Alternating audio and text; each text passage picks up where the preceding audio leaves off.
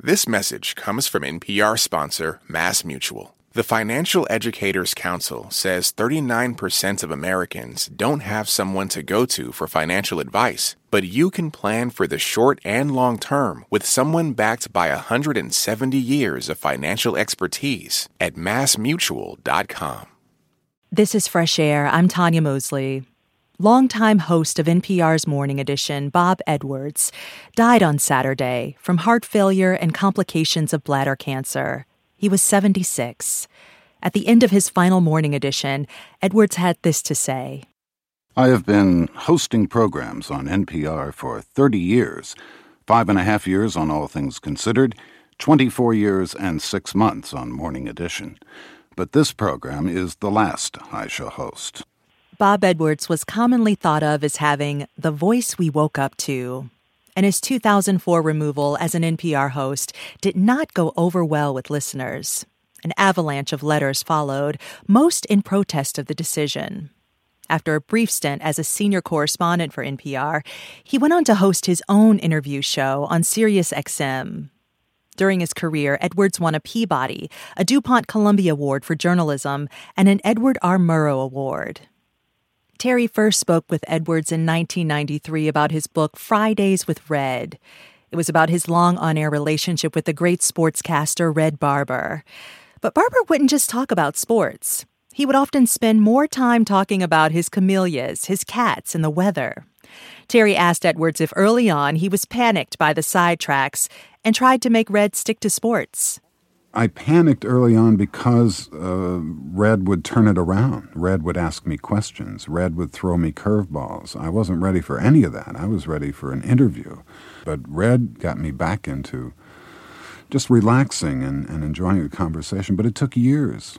I wasn't comfortable with it for a long time. I dreaded it because I wasn't willing to just relax and be myself. It took Red to teach me to do that once again.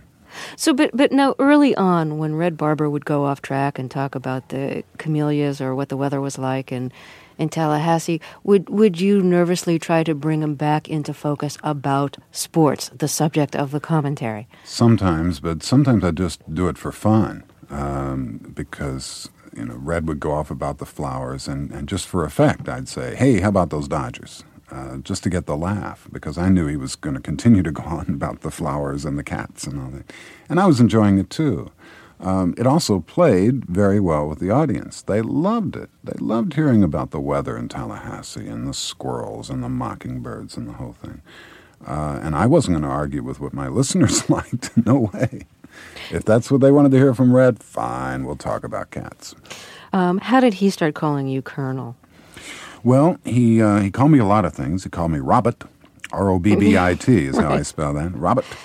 But he heard that I was a Kentucky colonel, as most Kentuckians are, and probably you are too, Terry. If not, we can take care of that. What is a Kentucky colonel?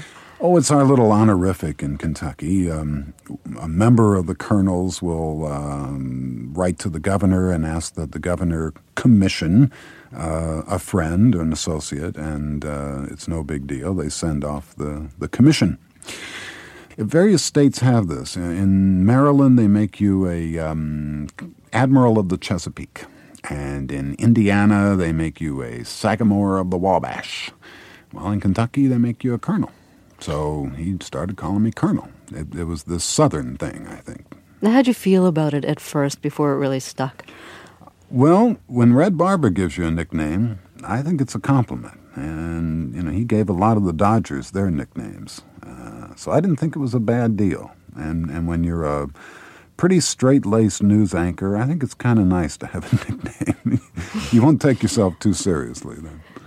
In a way, having a nickname for that spot gave you, in a way, the ability to have two different personalities. One for the news and one for your chats with Red. That's right. Suddenly the Colonel would be there. That's right. Your alter ego. When the Gulf War started, there was a debate at NPR about whether Red Barber should be preempted because of the solemnity of the gravity of the war. Was there really time in the broadcast to talk about what game was coming up that week? You argued that Red should be on. Why did you think he should be on? And tell us about that first broadcast that he did during the war. I didn't think that we should change anything just because there was a war on. You know, there's a place for Red Barber, and Red Barber served. He was not in uniform himself, but he was very, very proud of his work during World War II during blood drives. When Red Barber sent out the call that the Brooklyn Red Cross needed blood donors, they lined around the block. And then Manhattan was calling him up and saying, would you please send some over here? So he made another announcement, and they were filled to capacity in Manhattan. He was very proud of that. He was very proud of his USO tours, going through Vietnam. So, you know, Red had a place, and he knew the context of sports and society and said so. So his commentary that day was all about the history of sport at time of war and whether it was appropriate to play games and whether it wasn't and under what circumstances. And he ended it all with the 90th Psalm, which has to do with the folly of war. It was just a magnificent performance, I thought. Was this the first time that you'd lost someone who you had that kind of close professional relationship with? Professionally, I guess, yes. I mean, certainly people I've interviewed over the years have died, but not... See, I thought of Red as my surrogate father. You know, Donald Hall, the poet and essayist, says that baseball is fathers playing catch with sons, and I thought that's what Red and I were doing for 12 years over the radio. We were playing catch. We were throwing the ball back and forth, and sometimes he'd zing one in there, and sometimes he'd throw a knuckler and see if I could handle it. And I miss that. And it's just like when my father died, and there were things I wanted to tell him, and I'd even go to the phone and realize I can't talk to him anymore. And that's how it is with Red. With Red Barber, you wrote an obituary that you gave on the air. What did you do when you were trying to find a comfortable tone to take for the interview so that it would have your sentiment without being heavy on the sentimentality? Well, I knew what the last line was, and I started with the last line, and I knew how much time I had. So I also knew I had to catch a plane pretty soon. So I just put paper in the typewriter and fired away. What was the last line that you knew? The Colonel says goodbye. I'm interested in talking with you a little bit about your work at NPR. You were the first on-air host of Morning Edition, but you weren't supposed to be the first host of the show. No, the program had been a year in the planning, and I'll tell you who the hosts were, because they've done right well for themselves. Pete Williams, now of NBC News. Oh, well, former, better known to most people as the Pentagon spokesperson during the war. That's right. During the Gulf War. And Mary Tillotson of CNN. And they were the hosts. The program, they didn't get around to doing a pilot for the stations to hear until very close to the date that they were due to go on. Maybe it was a week or two before. And what the program they put out for the stations to hear was just a disaster. I think the best way to describe it was very chatty.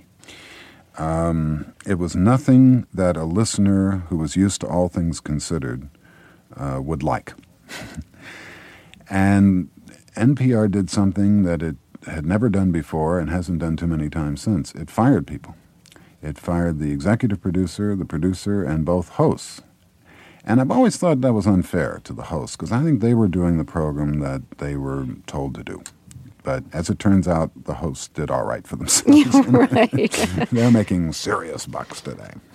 So, now, how did the job fall to you after everybody else was fired? Well, they had no hosts, and they were still committed to going on the air on November 5th, 1979, and they had told the stations that, and the stations had promoted the program. Oh, big new program coming November 5th, you know. So they had to put a program on. And so they came to me. I was doing All Things Considered with Susan then, and they asked me to do it for 30 days. I said, do it for 30 days until we get a new host. And I said, okay. I'm thinking, well, hey, they'll owe me one. Fool that I was. And 30 days has turned into 14 years. We write in your new book that initially you and Susan Stamberg resented the development of Morning Edition because you knew that show would be competing with your show, All Things Considered, for limited resources at NPR. Well, of course, we were top dog. We didn't want any competition in-house. And so when the pilot bombed, we just kind of smiled. Didn't reflect on us. Was there friction between your new show, Morning Edition, and your old show, All Things Considered, when Morning Edition actually went on the air? Well, of course there was.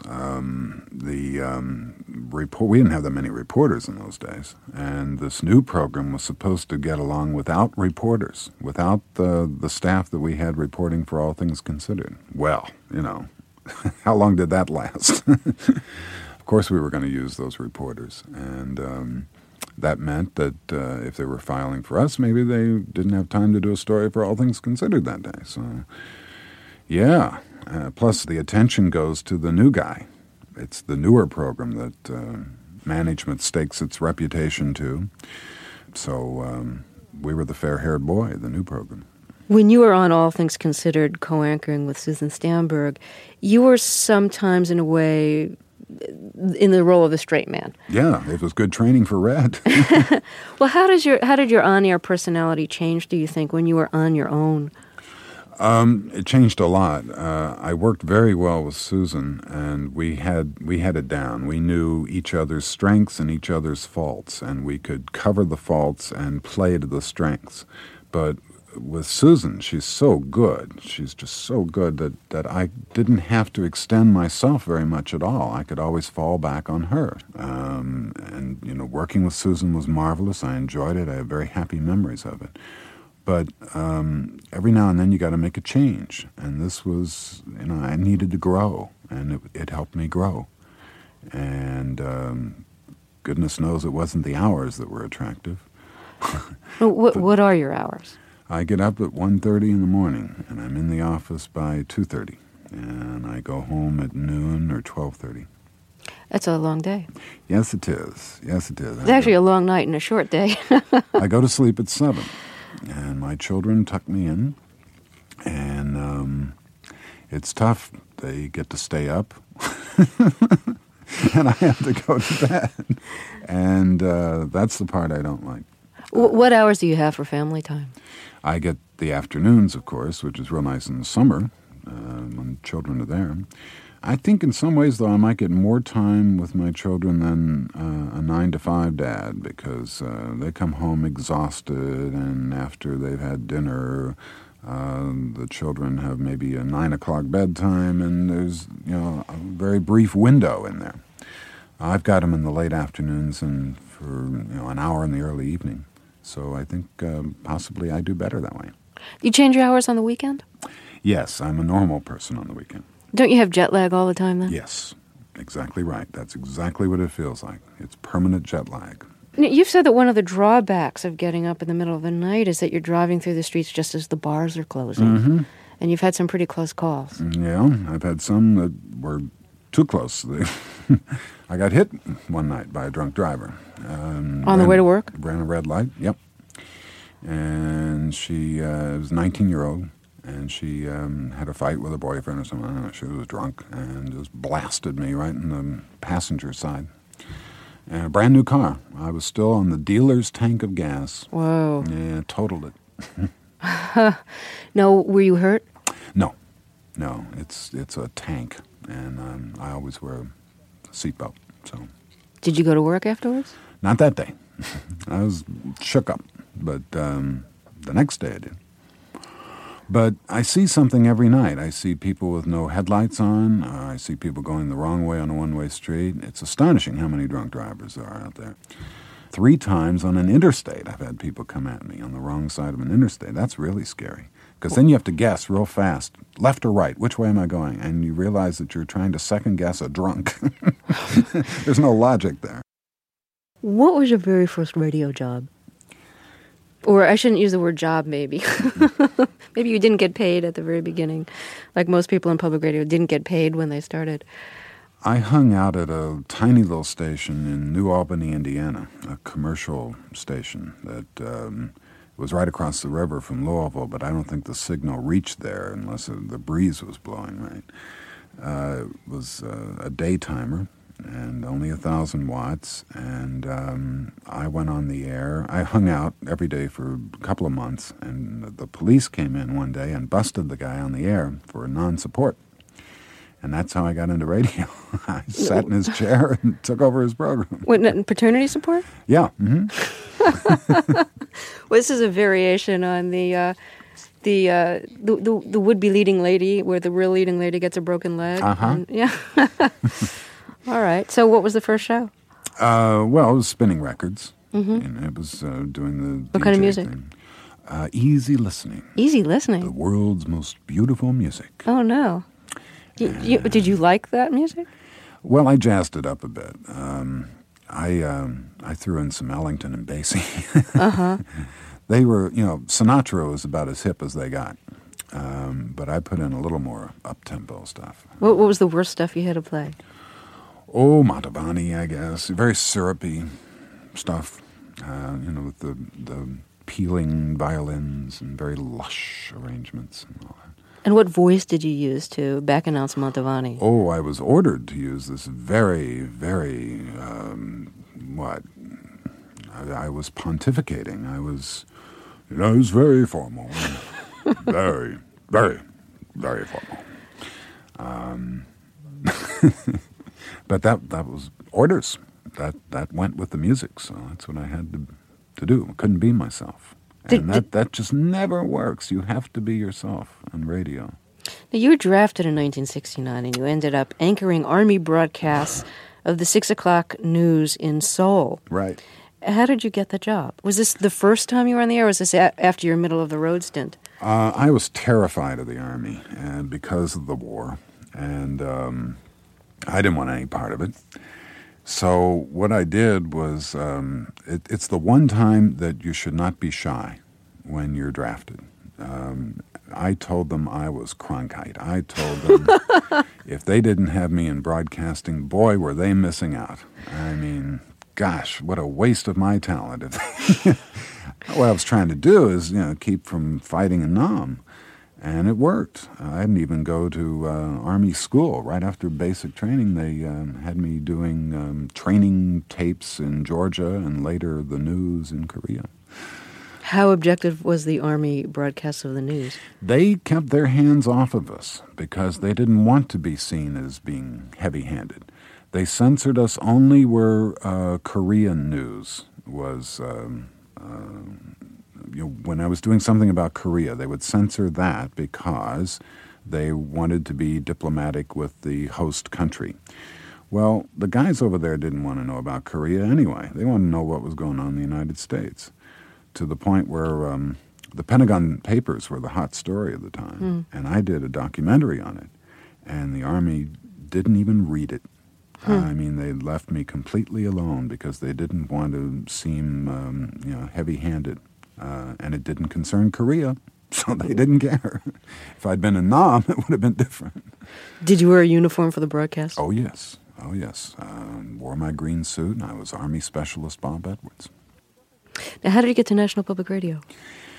I was fired from the Mutual Broadcasting System. For? Union activity. Uh-huh. Were you an organizer or a foreman? Was and still am. Uh-huh. I'm a national vice president of AFTRA, the American Federation of Television and Radio Artists. Mm-hmm.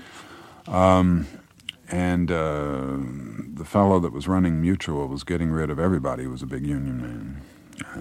I say man, there weren't women then. So when I was fired, I just picked up the phone book and called everything that had radio in its name. I didn't know much about NPR, but they brought me over here and put me on the air that night. Doing? The 8 o'clock news insert within All Things Considered. So you started off as a newscaster? Uh-huh. And how long did it take till you were co-anchor? Oh, about 6 months. And that was February 74 when I started doing the newscasts, and August when I started hosting. It's very impressive the way you can hit the time clock and get out of an interview just in the nick of time. What are the polite ways of telling somebody that their time is up and you gotta get out? Oh, you mean when we're live? Yeah, when you're live. And they're running long? Right. And you thought you were going to get the 30-second answer and you get the minute-and-a-half answer? Yes. Well, I remember once when I asked one of those questions, and the person had been giving me nice, neat little 30-second answers, and then when I took a chance and thought I'd work one more in, he said, "And there are 5 reasons for this." And I said, "And we'd like to hear each and every one of them, unfortunately." But I think that's the one time I got out of it with any grace at all. Usually it's, Senator, Senator, we really have to, Senator? Goodbye, Senator. It's 19 minutes past the... Well, Bob Edwards, it's been a pleasure. Thank you very much for talking with us. A pleasure for me, too. Thank you. Bob Edwards speaking with Terry Gross in 1993. The longtime host of NPR's Morning Edition died on Saturday at the age of 76. Coming up, we'll hear another interview he recorded with Terry in 2004 after his book about Edward R. Murrow was published. I'm Tanya Mosley, and this is Fresh Air. This message comes from NPR sponsor Redfin. Redfin updates their listings every 2 minutes and gives personalized recommendations based on the homes that you like so you can find the home that's just right for you. You can favorite homes, share listings with others, and even schedule tours with a local Redfin agent, all in the app. When you're ready to buy, an experienced local Redfin agent can guide you through the whole process, and they know how to help you win the right home at the right price. So download the Redfin app to get started today. This message comes from NPR sponsor Stearns & Foster. To Stearns & Foster, your comfort is their everything. So they've made a mattress that's irresistible inside and out. Every Stearns & Foster mattress is handcrafted. Every stitch, every layer uses the finest materials, like indulgent memory foam and ultra-conforming IntelliCoils for the coziness you want with the support you need. Timeless quality for your most comfortable sleep. Stearns & Foster, what comfort should be. More at stearnsandfoster.com. This message comes from NPR sponsor BritBox, helping people discover a world of British TV, including new original drama Time, starring Jodie Whittaker, Tamara Lawrence, and Bella Ramsey. Streaming at BritBox.com/NPR. Support for this podcast comes from the Neubauer Family Foundation, supporting WHYY's Fresh Air and its commitment to sharing ideas and encouraging meaningful conversation.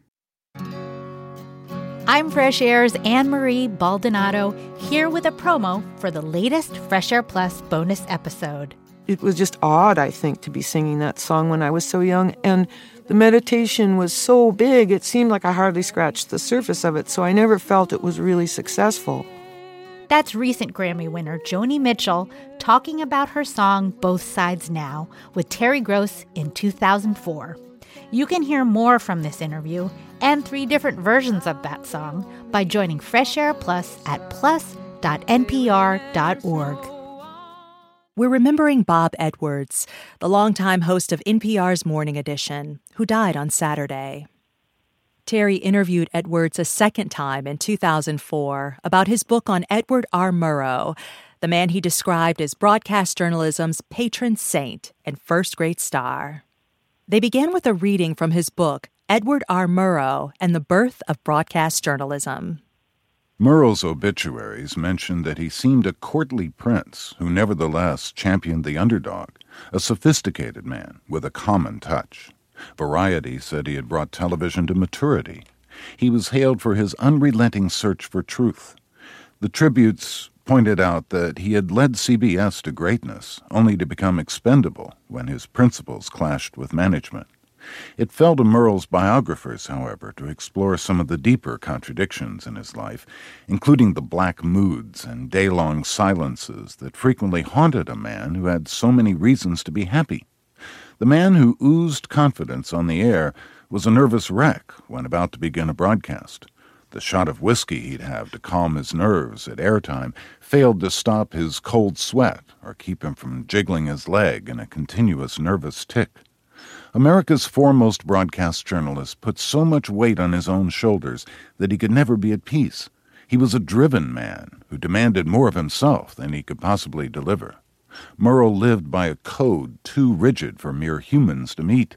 He expected more of himself and others. Murrow's glass was always half empty. He felt the gloom of having his idealism shattered by reality. It's Bob Edwards reading from his new book, Edward R. Murrow and the Birth of Broadcast Journalism. Bob, welcome back to Fresh Air. You were asked to write a book for this series of biographies. Why did you choose Edward R. Murrow as your subject? Were you aware of him in his own time as a broadcaster, or was it only after that you started to be aware of him and admire him so much? Oh, no. I listened to him on the radio and saw him on television. I was a kid, and maybe I didn't understand all of the nuances of his insights into the Eisenhower administration. But on one level, it was very easy to relate to him being a kid. He was cool. He was so cool. He looked great. He sounded fabulous, and I wanted to do that because of him.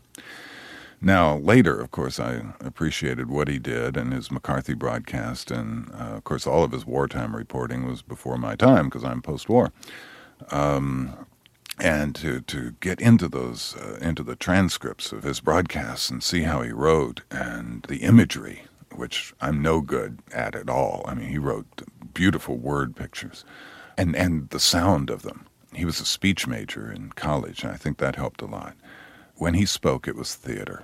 It was, I just wanted to do that. You know? Now, Ed Murrow didn't set out to be a broadcaster. He was sent to Europe to arrange broadcasts by others for the Institute of International Education, which was part of the Carnegie Endowment. And even in his early days with CBS, he was supposed to arrange for newspaper reporters to actually do the reporting. Was it Murrow's idea to put himself on the air? No, I think it just kind of happened. And New York didn't complain, and it was so successful that first broadcast in the spring of, March of 1938, when the Nazis marched into Austria and annexed Austria. That's the real beginning of the war. And they had to just go on the air and do a broadcast. Shirer wasn't supposed to be on the air either. He was Murrow's man on the continent of Europe, and he was to arrange broadcasts. But out of this emergency, they became the genesis of the CBS overseas reporting staff, and they were so good at it that they just kept on reporting the war and adding these other newspaper reporters to the staff. One of Murrow's now famous broadcasts was part of a special program called London After Dark that CBS Radio broadcast on August 24th, 1940. He was reporting from Trafalgar Square. What's the importance, do you think, of this particular broadcast? A couple of things. When Hitler started bombing England, he first chose military targets, bases and the docks and that sort of thing. And then he upgraded it and just scatterbombed all over all the cities of England to terrify the population in hopes that they would ask Churchill to surrender and just stop this awful bombing. And Murrow was trying to illustrate that it wasn't working. And he's at Trafalgar Square, and he's recording people calmly walking to the bomb shelters, not running, not in a panic. He wanted that message out there. So he put the microphone down on the ground and recorded footsteps. He was very conscious of the, for a guy with no background in either journalism or radio, he was conscious of the fact that he was writing for the ear, and this broadcast was to reach you by ear, sound. So he would let you hear the footsteps of Englanders walking calmly to the bomb shelter. I thought that was very prescient of him. He knew he was in radio. This was something different. This was not the printed page. It was for the ear. Well, why don't we hear some of that report by Edward R. Murrow, August 24th, 1940, from Trafalgar Square. This is Trafalgar Square. The noise that you hear at the moment is the sound of the air raid sirens. I'm standing here just on the steps of St. Martin's in the Fields. A searchlight just burst into action off in the distance. One single beam sweeping the sky above me now. People are walking along quite quietly. We're just at the entrance of an air raid shelter here, and I must move this cable over just a bit so people can walk in. There's another searchlight just square behind Nelson's statue. That was Edward R. Murrow, recorded in 1940. My guest is Bob Edwards, who's written a new biography of Edward R. Murrow. Bob, you mentioned in your book that Murrow reported on the bomb shelters, but he didn't usually go to the bomb shelters himself. Why not? He was afraid that he would get used to it. That whenever the bombs fell, he would go running for the shelter if he went that first time. So he would go and do stories of people in the shelters, but he would not go there to seek refuge from the bombs himself. He had enormous courage, not just from bombs, but from other things that came along later, like McCarthy, or even his own bosses. But he would be up on the rooftop in the middle of the bombing of London, so he could report on it. And he would go around town in an open car so he could see the damage and report on the stories at ground level. Yeah, the reporting from the rooftop, that really amazes me. You know, German bombers are flying overhead, and he's on a rooftop in London reporting on what he sees. That really takes courage. It must have been difficult to get permission to do that, because he needed the permission of the British to do it. What was it like for him to get permission, and what kind of guidelines did they lay down for him? Well, at first they didn't want him to do it at all, because they thought that the Germans could hone in on him or use him as some kind of beacon or locator to direct bombing. He was on the rooftop of Broadcasting House, a BBC building in London, and they thought that he would make that building a target. Well, later on, I mean, it got hit a bunch of times. And a lot of Murrow's colleagues at the BBC were killed as a result. But on this particular night that he first went up there, he had mixed emotions about it. He was kind of ambivalent because, it was, again, a live broadcast, and New York threw the signal to Murrow on that rooftop at, probably 7 o'clock in the evening or something like that, New York time, 5 hours later in London. And all hell had been going on until a minute to air. And then the bombing stopped. And he's thinking, is this good or bad? Because they can't hear the bombs. They could hear the anti-aircraft fire, and you hear a lot of that. So you do get some war sounds, and you hear the police whistles or the air raid warden whistles, and you hear sirens and the like, but you don't hear actual bombs. But he wanted the bang-bang, of course, because it was radio. And the British government relented on permission to have Murrow on the rooftop. And I think it was Churchill's doing personally, because Churchill wanted America to know what was going on and what Britons were taking from Hitler's Germany. This was good PR, propaganda, if you will, for England. He was really appealing for help and using Murrow to do that. But what was the impact of these broadcasts on Americans? And this is, before America entered the war. That's right. And they were enormously helpful to Churchill and England. And at one point, Roosevelt sent Harry Hopkins, his close aide, over to London. And he arranged a meeting with Murrow. And Murrow thought, this is great. I'm going to get an interview with Harry Hopkins. This will be very useful. No, that wasn't it. Hopkins wanted to interview Murrow. Murrow was the first guy he talked to when he went to London before he talked to anyone in the British government. Why? Because he wanted to pick Murrow's brain. He wanted to know what was going on in England, who to see, who not to see, who was really in charge, who were the movers and shakers and players, and who had the best information on what was going on. That's a tribute to Murrow's influence, command of information.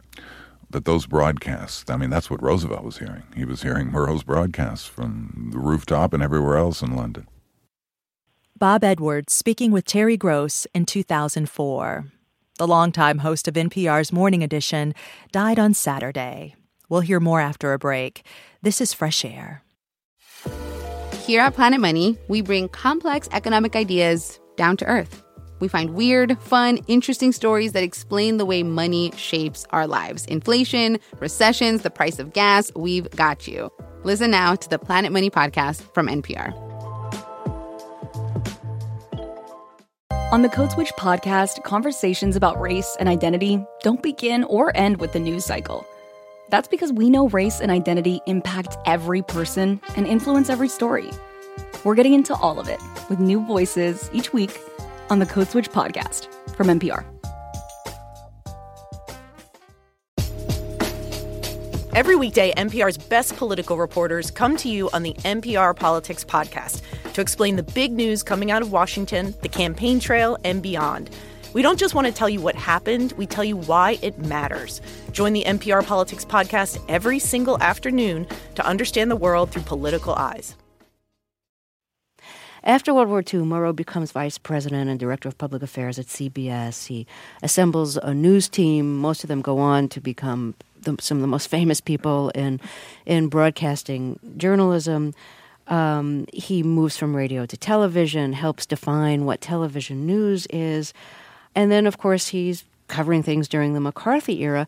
And one of the things he's asked to do at CBS is to sign a loyalty oath. And I think a lot of his colleagues were expecting him to refuse, but he didn't refuse. Why didn't he refuse? I think he picked his battles, and he thought that one was too big. And he could fight McCarthyism and the whole anti-communist hysteria in other ways, which he certainly did with his broadcast on See It Now, which was really the beginning of the end of Joe McCarthy and his demagoguery. What Murrow did was to assemble a whole bunch of film of McCarthy illustrating his methods. And that was a revelation to most Americans who only knew about this from newspapers. And newspapers can't give you a good account of this. Senator McCarthy said this, but somebody else said that. And, you really don't get a flavor of what this guy was about and how he badgered people and just the unfairness of the whole prosecutorial process that he conducted, and how you were really guilty until proven innocent, and you had no shot at proving your innocence. So that's what Murrow did, exposed him in that way, and then showed you a huge stack of newspapers and representing editorials against McCarthy, and another stack of newspapers, that favored him, a much, much smaller stack. And then did his closing commentary, which was unlike anything television ever did before, and certainly since. It was a one-of-a-kind, it was a blatant editorial, and just devastating. And what did he say that was so devastating?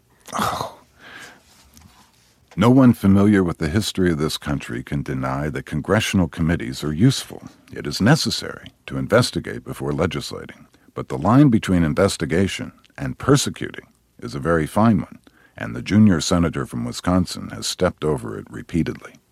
His primary achievement has been in confusing the public mind between the internal and external threat of communism. We must not confuse dissent with disloyalty.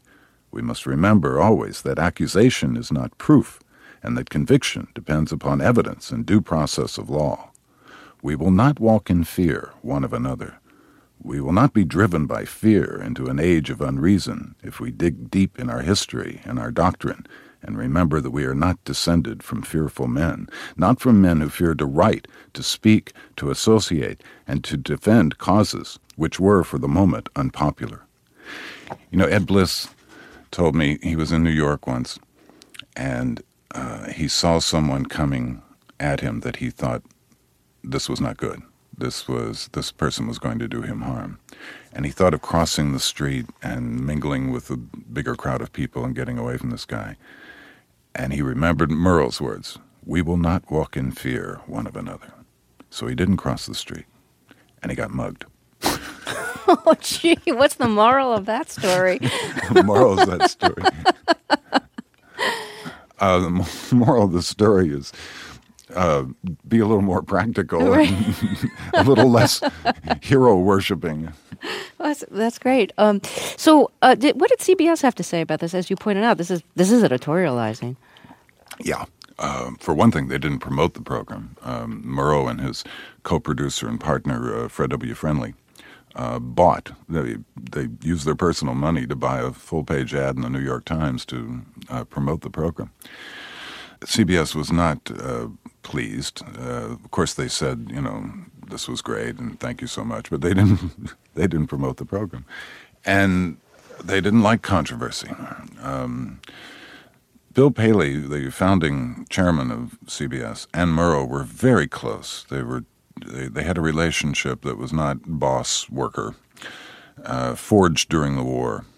But after the war, it was different. CBS became this big, diversified company. Profits and the price of a share of stock were what was important, and they were in the entertainment business. And here was Murrow doing all these controversial programs. Paley told Murrow, your programs give me stomach aches. And Murrow told Paley, well, it goes with the job. And ultimately, see it now, Murrow's great news vehicle was canceled. And Murrow was moved to the margins of CBS because he was just too controversial. Now, you have the kind of voice that people describe as a great radio voice. And I'm wondering if your voice influenced your decision to go into radio, or whether that was just a kind of happy coincidence that you had such a great voice and you were interested in radio. I think it helped. When I was a kid in school, they always called on me to read aloud. And did you have a deep voice as a kid? Like before your voice changed, what did it sound like? I was always getting people calling for my dad and thinking that I was him. Huh. And no, you want my dad. Let me get him. In church, I was asked to read aloud. So I think that helped. That gave me a lot of confidence and made me think, well, I ought to find a career in which I can do this. So your voice did influence going into radio? I think so, yeah. I mean, as a little kid, I always was intrigued by radio and loved radio and wanted to be in radio. And then Murrow, I wanted to be cool like Murrow. And then reading aloud in class, and they would always call on me, and I could read pretty well. Kids have trouble reading aloud in class. I never did. I was on. And so I'll, put all that together. And then the 60s. The 60s definitely focused me on news as opposed to any other jobs in broadcasting, because look what was going on while I was in college from 65 to 69. Civil rights, the cities were on fire, Vietnam, the Democratic Convention of 68, assassinations of Kennedy and King, and that was just such an awful, the invasion of Czechoslovakia by the Soviet Union. Sure. I wanted to be part of the discussion, but not a participant, not a partisan. And news was the way that I could do that. Well, Bob, thank you. It's really been a pleasure to talk with you. It's been great fun, Terry. Thank you. Bob Edwards speaking with Terry Gross in 2004. The longtime host of NPR's Morning Edition died on Saturday. He was 76. Coming up, John Powers reviews Perfect Days, the latest film by German director Wim Wenders. This is Fresh Air. You care about what's happening in the world. Let State of the World from NPR keep you informed. Each day we transport you to a different point on the globe and introduce you to the people living world events. We don't just tell you world news, we take you there. And you can make this journey while you're doing the dishes or driving your car. State of the World podcast from NPR. Vital international stories every day. For the 7th year on the Code Switch podcast, conversations about race and identity go way beyond the day's headlines. Because we know what's part of every person is part of every story. We're bringing that perspective with new episodes every week. Listen on the Code Switch podcast from NPR. There's a lot to stay on top of on any given day. You might have to break things down into smaller pieces in order to keep up. That's why we're introducing the new Consider This newsletter from NPR. Every weekday, we sift through all the day's news and bring you one big story in an easily skimmable format, so you become a mini expert on a major topic each day. Sign up for free at npr.org/considerthisnewsletter. Perfect Days is the latest film by the German director Wim Wenders, who's best known for 1980s hits like Paris, Texas, and Wings of Desire. Perfect Days tells the story of a sanitation worker in Tokyo. It's one of 5 Oscar nominees for Best International Feature Film. Our critic at large, John Powers, says, Perfect Days fills you with a good feeling about life. One of the most famous scenes in Japanese cinema comes in Yasujiro Ozu's classic Tokyo Story. A young woman named Kyoko is grumbling to her radiantly noble sister-in-law Noriko about how badly her siblings have been acting. "Isn't life disappointing?" Kyoko asks, to which Noriko replies calmly, "Yes, it is." Dealing with life's limitations is the theme of Perfect Days, the latest movie by Wim Wenders, the venerable German director for whom Ozu has long been an idol. Shot entirely in Tokyo, in Japanese, this elegant sentimental fable is Wenders' best fiction feature in decades. Although it flirts with glibness, Perfect Days asks questions about how to live in the face of need, loneliness, and disappointment. It centers on a 50s-ish-looking bachelor, Hirayama, played by the great Japanese screen actor Koji Yakusho, whom you will know from Tampopo, Shall We Dance, and Memoirs of a Geisha. Hirayama's life may sound unbearably grim. He works cleaning public toilets in Tokyo. But before we go any farther, it's necessary to say that these toilets, all of them real, are spectacular. Some look like spaceships, others like country cottages. The most amazing ones have see-through walls that magically go dark when someone steps inside. You'll wish your town had toilets like these. Anyway, we quickly grasp that Hirayama is not unhappy. He lives a highly ritualized existence, whose routine we soon come to know. He wakes up, spritzes his plants, looks with pleasure at the morning sky, buys canned coffee from a nearby vending machine, and then drives his van off to work, playing old music cassettes by the likes of the Kinks, Patti Smith, and Otis Redding, who's still sitting on the dock of the bay. Once he arrives at the toilets, he silently cleans them with the efficiency and care of an artisan, unlike his amiably feckless young colleague, Takashi. Even as those around him seem lonely or lost, Hirayama takes time to savor life's small beauties, sunlight tickling the trees, children laughing in a park, the invariably friendly greeting at the small luncheonette where he's a regular. He uses an old digital camera to photograph things that move or delight him. All of this is beautifully put across by Wenders, with no small help from cinematographer Franz Lustig's crisp images of Tokyo, and the tautly seductive editing of Tony Froschhammer, which draws you into the rhythms of a monkish man who appears to know how to live, as they say, in the moment. As he says, now is now. To be honest, Hirayama's days are a bit too perfect, starting with the fact that this handsome actor looks so good in his blue cleaner's uniform, and that the toilets he scrubs are suspiciously unsoiled. By the time we inevitably hear Lou Reed singing A Perfect Day, you may well wonder if Wenders has sold himself on a Disneyfied vision of zenned-out simplicity, one fed by Western cliches about Japaneseness as a path to spiritual grace. I mean, try to imagine believing a story about a beatific toilet cleaner in Berlin or New York City. Against this naively sweetened portrait of menial work, Wenders places shadowy images that suggest life's evanescence. And eventually someone does come along to shake up Hirayama's perfect routine, forcing both him and us to reconsider the life he's been leading. I won't give anything away, the movie's too delicate for that, but I will say that it builds to a scene in Hirayama's van that, to the strains of Nina Simone, thrilled me with its rush of shifting emotions and interweaving of light and dark. This scene is brilliantly performed by Yakusho. Although Hirayama rarely speaks, you see why he won Best Actor at Cannes. Open-faced and watchful, Yakusho couldn't be more touching as a man who's learned not merely to hold himself together amidst imperfect circumstances, but to find joy within them.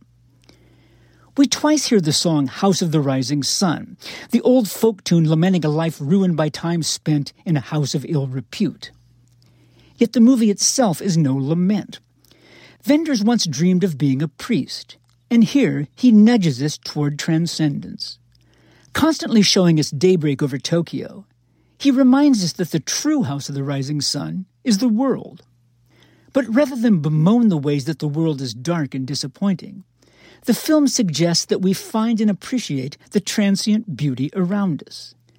This may not make our days perfect, but it will make them better. John Powers reviewed the new film, Perfect Days. Tomorrow on Fresh Air, how New York City is struggling to cope with the surge of migrants from the southern border streaming into the city, many on buses sent by southern governors. More than 60,000 are in New York shelters, and the cost of their care is in the billions of dollars. We'll speak with the New York Times' Andy Newman, who's covering the crisis. I hope you can join us.